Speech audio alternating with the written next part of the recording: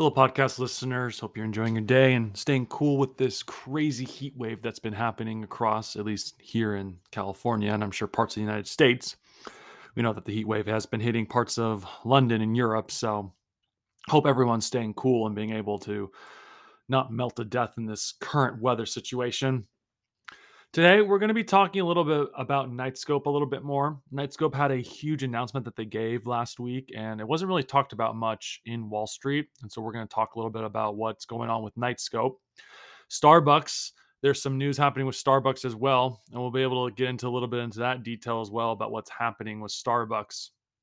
Finally, we're going to be talking about Bed Bath and Beyond and what's going on with Bed Bath and Beyond. And there's it's some breaking news that's currently happening, and obviously the reports will probably change by the time that this podcast is done being reported, but we do need to talk about it because that's to do with the CFO and some allegations that are also thrown his way. With that being said, before we get into this podcast, I have to remind you all that I am not a professional advisor in any way, shape, or form. Everything I talk about in this podcast is for information purposes only. I do have to mention right now that I do have small positions in both Starbucks and Knightscope. They are long-term positions, and I'm not giving financial advice in any way, shape, or form in this podcast. This podcast is for information purposes only and for entertainment purposes for those who wish to listen. With that being said, let's report on the news that we need to cover for today. First off, from Business Wire, from Mountain View, California, Knightscope, a developer of advanced physical security technologies focused on enhancing U.S. security operations, launched its automatic criminal detection capability, the ACDC feature, a real-time extensive criminal data intelligence solution available immediately to the new and existing clients that subscribe to the commercially available K1 Tower and the future K1 Hemisphere, due to be released during Q4 2022. ACDC utilized the facial recognition technology on K1 ASRs, an illegal open source database of over 75 million criminal law enforcement files to detect and alert users to a person previously convicted of a crime or possible threats on their property. Intelligence gathering through ACDC will help public safety officials better prepare for today's threats by delivering real-time hyper-local information for improved situational awareness.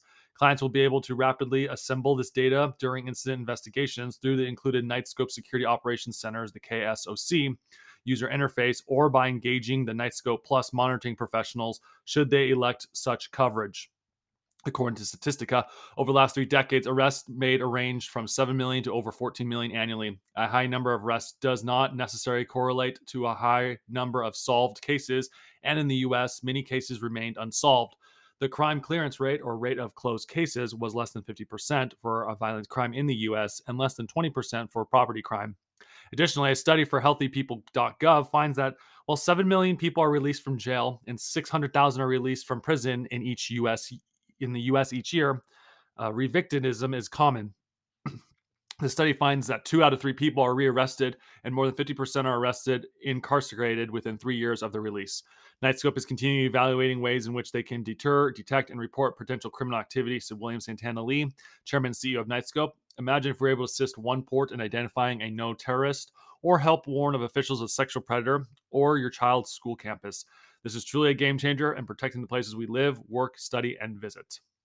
And then he goes on to say we need to provide over the nation's 2 million plus law enforcement with security professionals, actual tools for them to be able to do their jobs effectively. This is exciting news, okay? It is. I mentioned earlier in past podcasts that I honestly believe Knightscope is going to be a huge game changer in the United States. That their technology is just so far advanced compared to a lot of companies right now. Obviously, Wall Street is obsessed with the next social media company that's coming around, or the next big, not besides social media, I guess next EV cars or electric cars in the making, or green energy, which is fine. That's what they want to invest in. That's what they want to invest in. But Knightscope right now, I mean, everything seems to be pointing in the right direction.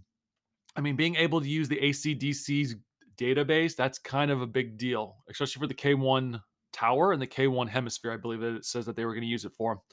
And it's going to be released in the next quarter. What's also going to be interesting too is when this release happens, okay, sometime between now and the end of this year, or maybe sometime next year, is when Knightscope hopefully gets approval by the federal government to be able to sell to the federal government. They're in the process right now, but they're in the last stages of being able to sell to the federal government. Okay. I can honestly believe if this does, since they're already getting the ACDC in it, I firmly believe now this is already a step closer to Knightscope being able to sell to the federal government. I mean, why wouldn't they at this point? I mean, the federal government can probably put these K1 towers and K1 hemispheres in their federal buildings or just outside the federal building to be able to use it to help their own security at the federal level. But I mean, it's an open source data with over 75 million criminal law enforcement files. I mean, I can see the federal government using it. So I personally believe within the next few months, when Knightscope finally announces that they can sell to the federal government, that stock is going to be going through the roof, hopefully. It's really sad. Knightscope had announced this, and ironically, the stock did nothing. It barely moved. In fact, it went down that day. Now, granted, it was a down day, but this is a very positive sign in the making. Knightscope, in my opinion, is about ready to sell to the federal government. And that news is going to break any day now, especially with the just having all that information within the K1 hemisphere and K1 tower. So Knightscope has some very interesting days ahead of it. The technology is so advanced for its time. So if you want to keep an eye out for future technologies, I would highly advise looking at Knightscope. This isn't financial advice. It's just, like I said, I honestly believe Knightscope is going to change a lot of our society, and people just don't realize it just yet. Hence why I'm currently invested in it, but it's a long-term position, and this is not financial advice. It's just an opinion currently right now. On to the next article. We're going to be talking about Starbucks now. Starbucks names Lamex Nareshi. Sorry if I say his name wrong. Lamex Narashimahan as new CEO starting in April. Okay. Starbucks on Thursday named Lamax Nareshiman as the new chief executive officer. Nareshiman most recently served as the CEO of health and hygiene company Reckitt, which owns brands such as Lysol, Durex, and Mucinex. He announced earlier Tuesday he was stepping down from the role. He'll join Starbucks in October, learning about the company and its reinvention plan before assuming the job in April.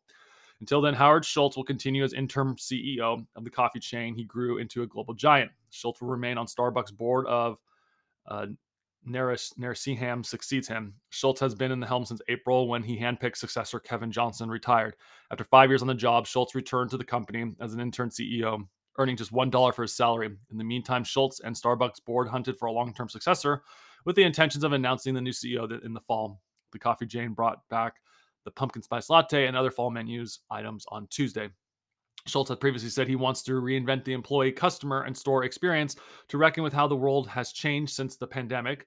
The company is holding an Investors Day on September 13th in Seattle, where it's expected to unveil more details about the bold changes it plans to make. Starbucks said in a news release that Schultz will remain closely involved with the Plan Act as an advisor to Narasiam. Narasiam previously worked at PepsiCo, serving as the global chief commercial officer, among other roles. Prior to working at food and beverage giant, he was senior partner at McKinsey. It's going to be interesting to see how this new CEO does things. Now, granted, the CEO of Target, the current one, he used to work for PepsiCo, and I think PepsiCo is they produce some good CEOs in the making. I mean, it's PepsiCo. You have to compete with the likes of Coca-Cola. You got to be somewhat successful if you are a former PepsiCo CEO. But it's going to be interesting to see how Starbucks is able to grow from here. Okay. Starbucks is in a lot of pressure right now. Okay. The stock isn't doing so well. In China, I guess the stock isn't doing well overall because China has the no COVID policy in the making. And at the same time, it seems like a lot of what would we say? A lot of things have changed since the pandemic. A lot of the stores are also unionizing too. And this is going to be part of the thing that Schultz is going to have to teach to the new CEO in the making, because it says here, and this was published on Friday towards the end of the market day. It says New York sues Starbucks for coffee chain's firing of union organizer. Okay, it says New York City is suing Starbucks over allegations that the company wrongfully terminated a barista and union organizer. The city's Department of Consumers and Worker Protection said the case marks its first lawsuit for a violation of New York City's just cause protections for fast food workers. Austin Lockey, a longtime Bartista and union organizer, was fired less than a month after he and his co-workers voted to unionize a Starbucks in Queens, according to the lawsuit. The store is one of dozens of Starbucks locations that have voted to unionize. Starbucks has said that the Lockey was fired for failing to fill out COVID-19 questionnaire. and falsely reporting that a supervisor made physical contact with him, according to the lawsuit. The missteps were reportedly confirmed by surveillance footage, but the suit states that Lockheed's district and store manager did not let him see the footage. Lockheed's shifts were canceled, and he filed a complaint to the city days later. Quote, "We do not comment on pending litigations," a Starbucks representative wrote to CNBC. "However, we do intend to defend against the alleged violations and New York City just cause law. Under the city's Fair Work Week law, it is illegal to work fireworks. Correction, it is illegal to fire workers who have completed a 30-day probation or reduce their hours by more than 50% without just cause or economic justification. The city is suing to get Lockheed reinstated and to win him resituated and back pay, which the city says will continue to occur until Lockheed returns to his job." Quote, "It's been a year since the campaign with Starbucks Workers United began at a Starbucks in Buffalo, New York," said Austin Lockheed. In a statement released by the city, "There are now 235 unionized Starbucks around the country. Starbucks continues to wrongfully fire pro-union workers nationwide in retaliation for union organizing. Starbucks has set a way of store unionized across the country, and organizers have brought claims of retaliation by the company. Howard Schultz returned to the company as interim CEO amid the labor push, and he said that he wants to reinvent the employer, customer, and store experience to better reflect how the world has changed since the pandemic. The company named a new CEO on Thursday. Starbucks is going to be in hot water for a bit. They will be. I mean, this is just the part of the change of what happens when companies switch CEOs. And last time it didn't go so well for Starbucks overall. I mean, the CEO did change some things, but I mean, I still think when you think of Starbucks, you're still going to think of Howard Schultz. And it wouldn't surprise me if Howard Schultz eventually comes back into the company as well. But hopefully the new CEO is able to handle this flame that's coming. I mean, he is a former PepsiCo guy, so he's got to know what he's doing a little bit. On to the next article. Bed Bath & Beyond CFO Gustavo Arnold fell to his death in Manhattan. Now, this is kind of big news. This was kind of reported on Friday, but they finally confirmed who the person was who jumped off the building in New York.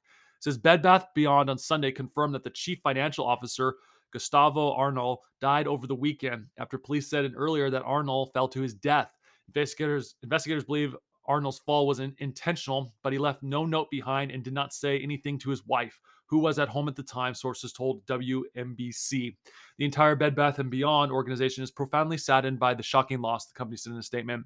Arnold, 52, fell Friday afternoon from a building in downtown Manhattan, according to police. The iconic skyscraper known as the Jenga Tower, or the Jenga Building, has more than 50 floors of uniquely stacked apartments. Emergency services declared Arnold deceased on the scene, according to a spokesperson from New York Office of Deputy Commissioners, the Public Information Office for the Police Department. A New York spokesperson tells CNBC that it's up to the medical examiner office to make final determination about the cause of death at the stage. The investigation remains ongoing. In Bed Bath's statement on Sunday, the company noted that Arnold was instrumental in guiding the organization through the coronavirus pandemic. Since joining Bed Bath & Beyond in 2010, Arnold made several purchases and sales of company stock. Last month, he sold more than 55,000 shares for $1.23 million, according to a filing, which he said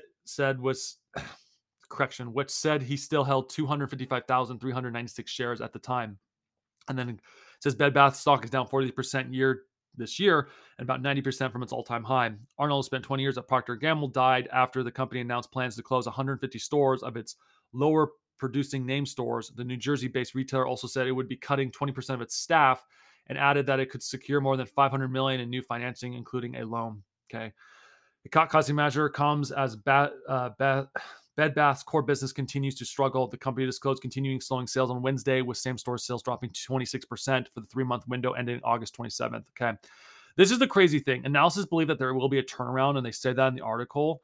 But what's even crazier, they don't even talk about the most important thing that's happening. Okay, this Arnold sold shares in the company. We just read that 55,000 shares. Okay, and Business Insider, 3 hours ago, also reported this as well. And I'm shocked that CNBC is not talking about this, okay? It says Bed Bath & Beyond CFO, who died after falling New York City high-rise, was subject of insider trading and fraud lawsuit just before death, documents show, okay? Why is CNBC not talking about this? This is the crazy thing. They report a lot of things, but CNBC is also not willing to talk about the most important things for investors to make decisions on stock. Okay. From Business Insider, it says Bed Bath & Beyond chief financial officer who found dead on Friday. He killed himself Friday, okay, after falling off the 18th floor of the New York City apartment building recently named in the lawsuit accusing him of fraud. The incident occurred less than 2 weeks after the Executive 52 was named in the federal class action lawsuit on allegations of federal securities fraud, insider trading, and breach of fiduciary duty, according to court documents. His death also comes just days before Bed Bath & Beyond announced it's shuttering 150 stores and slashing 20% of its corporate staff.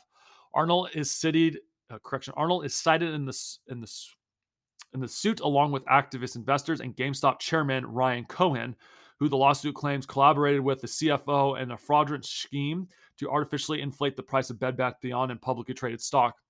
The suit filed on the United States District Court of Columbia on August 23rd claims that Cohen and Arnold provided material false statements regarding the financial condition and holding situation of Bed Bath & Beyond and the financial benefit the lead plaintiff investigated said. The defendants, knowing that the information they disclosed was false, took advantage of the inflated stock price and used fraudulent and misleading SEC filings to sell all their Bed Bath & Beyond shares, which apparently that's not true because it said Arnold still had shares in the company prior to his death. Maybe that's wrong here, but it says options are artificial inflated prices to unsuspecting and innocent public investors and then retain control of the profits, and the suit states. It says here on August 18th, both Arnold and Cohen sold shares of the company, with Arnold selling more than 42,000 shares. And this is where things get weird, is because CNBC is saying 55,000. So who's right between the two is unknown right now. And it says for an estimate for 1 million, and Cohen selling the entirety of his 9.8% stake through his firm RC Ventures, causing shares to plummet. The lawsuit claims that Cohen, who's the co-founder of Chewy and chairman of GameStop, approached the CFO and his pump and dump scheme in March of 2022 and convinced Gustavo that their plan would mutually beneficial one. Under this arrangement, defendants would profit handsomely from the rise in price and could coordinate their selling of shares to optimize the returns, the lawsuit states. Arnold allegedly worked with JP Morgan, which is listed as a defendant in the suit of claims the bank aided and abetted the plan by embedding Cohen to use JP Morgan accounts to effectively such transaction, otherwise laundered the proceeds of criminal conduct. This is ridiculous, okay? They need to make sure that Cohen gets to court because Arnold's gone. He pretty much committed suicide, which means that doesn't look good overall, which means he most likely committed a crime. And I'm just shocked overall that CNBC is not reporting that at all. CNBC, you need to report the news. You need to mention stuff like that in articles because investors have to make a decision whether or not they're going to invest in the company. I personally would not touch Bed Bath & Beyond. I would stay away from that because this is going to get really, really messing. Okay. And if Cohen disappears, that makes things even worse, potentially. But it's weird. If you were innocent, at least in my opinion, the guy wouldn't have committed suicide at that point. But he probably wasn't. He probably did do a pump and dump scheme, and a lot of investors got screwed over. Cohen they better be keeping a sharp eye on Cohen. They really should be. Hopefully there is some justice in the making because it's sickening. It really is. I mean, it's sad that Arnold died jumping off his building, but he's most likely guilty. We can't make complete accusations here on this podcast, but we can suspect that because he jumped off his building pretty much. It seems like that. And obviously there'll be more reports coming out later about it, and we'll try our best to talk about it, but it seems like he was guilty. And I feel sorry for anyone who's invested in Bed Bath & Beyond currently right now. So, but yeah, there's going to be a potential lawsuit. And Cohen's probably going to end up in prison if he's found guilty. So, last article we'll read and has to do with oil. And probably next podcast we'll talk a little bit more in details. I wanted to talk about a lot of oil today, but when this article came out about the Bed Bath & Beyond CFO, we had to talk about it. But it says here, Iraqi's extraordinary toxic turmoil is a considerable risk for the oil markets. This was reported Wednesday. And obviously a lot of things have changed since Wednesday, but we still need to talk about it, okay? It says Iraq's political turmoil could pose a significant rise in global market oils, analysis told CNBC. While Iraqi production is usually fairly resilient to unrest, the current political environment is extraordinarily toxic and poses a considerable risk to the oil sector, said Fernando Feria, a director of Rapian Energy Group. Those concerns come in the heels of an escalated protest in Iraq on Tuesday, and powerful Shiite Muslims, clergy uh, Mut, Muqtada al-Sadr, announced his resignation from politics. Recurring risk. Well, the risk of disrupted oil supplies have subsided after Sadr called for a calm caution the power struggle between Shia factions and the country is far from resolved, and the civil unrest in Iraq will remain a recurring risk to oil markets. Quote, prices could rally $5 to $10 on Iraqi disruption, possibly more as low liquefaction is driving bigger swings than usual, he projected. In a global oil market already strained by low oil inventories and key OPEC members failing to meet quota commitments, slips in Iraqi oil production could be significant, said Timothy France, a senior oil market analyst at Refinitiv. Even partial declines in Iraqi oil outputs and exports may have a significant upward impact on crude benchmark prices in Asia and Europe, France said. According to OPEC, global demand for oil is estimated to average 100.8 million barrels per day in 2022. Iraqi produces 4.5 thousand barrels of oil per day, and currently exports volumes represent approximately 3.5% of global demand, according to the data from Refinitiv. The unrest we've seen in recent days have been mostly concentrated in Baghdad and South Iraq, which exports 3.3 million to 3.4 million barrels of oil per day, a little over 3% of the global market. India and China physical supplies of Chinese and Indian markets will acutely affect the decline of Iraqi crude oil prices, France told CNBC in an email. Yeah, because this is the last thing we're going to talk about, because we've talked about this so many times. We can obviously talk about this a lot faster. China and India are top importers of Iraqi crude oil, receiving an estimated 790,000 barrels per day and 817,000 barrels per day in August, said France. Okay. Here's the thing. There's no disruptions currently right now. Okay. I mean, it says here, even that they say in the article that there's no disruptions. It says, despite the cautionary figures, both analysts said that there are no major disruptions in the Iraqi oil output as yet. Iraqi crude oil exports have averaged 3.53 million barrels per day. Weekly data export shows no sign of a slowdown, said France. Tankers are currently still loading at Barish oil terminal. Okay, we've already talked about this, okay, and it wouldn't surprise me either. We already know China's selling Russian oil to Europe, okay? And China and India are still buying oil from Russia overall. We know Saudi Arabia has been buying Russian oil too. And we've talked about this in past podcasts where if I'm Saudi Arabia and I would export all my oil that I was producing and I would just buy cheap Russian oil and just use the cheap Russian oil on my country. And if I had to meet more demand for that day, I could easily ship more Russian oil. Okay. Because I can just buy more Russian oil at $30 or less a barrel right now. China's probably doing the same thing too. There's not as demand in China as much, and so China's probably exporting the excessive Russian oil. Who's to say Iraq's not buying Russian oil right now too? We don't have a lot of reports from Iraq saying they've condemned Russia for their invasion on Ukraine. There isn't. I read an article yesterday saying who was supporting Russia. Obviously, you had India and China on there with Saudi Arabia, and then I think Turkmenistan, so a couple of the Stan countries, I believe it was, that were supporting. But there was hardly anything about Iraq. My bet is Iraq probably is supporting Russia, and they're probably still buying Russian oil. This analysis, they're not looking at the full details. They're not. Okay. I mean, like I said, it would not surprise me at all if Iraq were to be buying Russian oil, just in case if there is the political turmoil that they're talking about, that they can just be like, oh, we can just ship Russian oil to make our demands if we need to for the day, since we can't drill as much. So CNBC, you need to do a little bit more research when you're doing your articles. We're willing to talk about it here on this podcast, but it is something to think about overall, though. If there was a problem, I mean, the Middle East has been pretty quiet. Besides the terrible exit of the United States leaving Afghanistan, the Middle East has been pretty quiet across the board. And that should be a little terrifying for investors. I'm not saying it's the end of the world status, but it is something to think about. There's not a lot of news coming from the Middle East. And that's very unusual.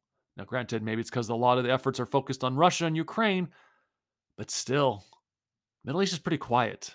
And usually when there's a lot of turmoil in the Middle East, that's when oil prices go up. Maybe something like this will happen. Maybe the war with Russia and Ukraine will happen for a while, and eventually that war will get settled. Who knows when or how, okay? But at some point, the Middle East will have a little bit of chaos in the making. And when that happens, expect oil prices to keep climbing. In all honesty, they probably will, because it's too peaceful in the Middle East right now. In the Middle East, just looking at history, they're not usually this peaceful for this long. So keep an eye out for the Middle East, guys, if you want to know what oil's about ready to do. Because if there is some turmoil in the Middle East, there probably will be turmoil in the oil markets going forward. With that being said, fellow podcast listeners, thank you so much for listening to today's podcast. I hope you have enjoyed it. If you had, please like and subscribe to this podcast, as every like and subscription we get helps grow this podcast so we can be able to keep talking about events that are happening on Wall Street and be able to talk about it, because Wall Street's not always talking about all these events that are happening and how it might affect oil markets. Please also share with friends or family, as they might enjoy this podcast as well, to be able to know what's happening in the markets. Because, like I said, it isn't always talked about at the dinner table with friends or family. It can be sometimes, but for the most part, it's mostly politics that's being talked about. With that being said, thank you so much for listening to this podcast today. Thank you and goodbye.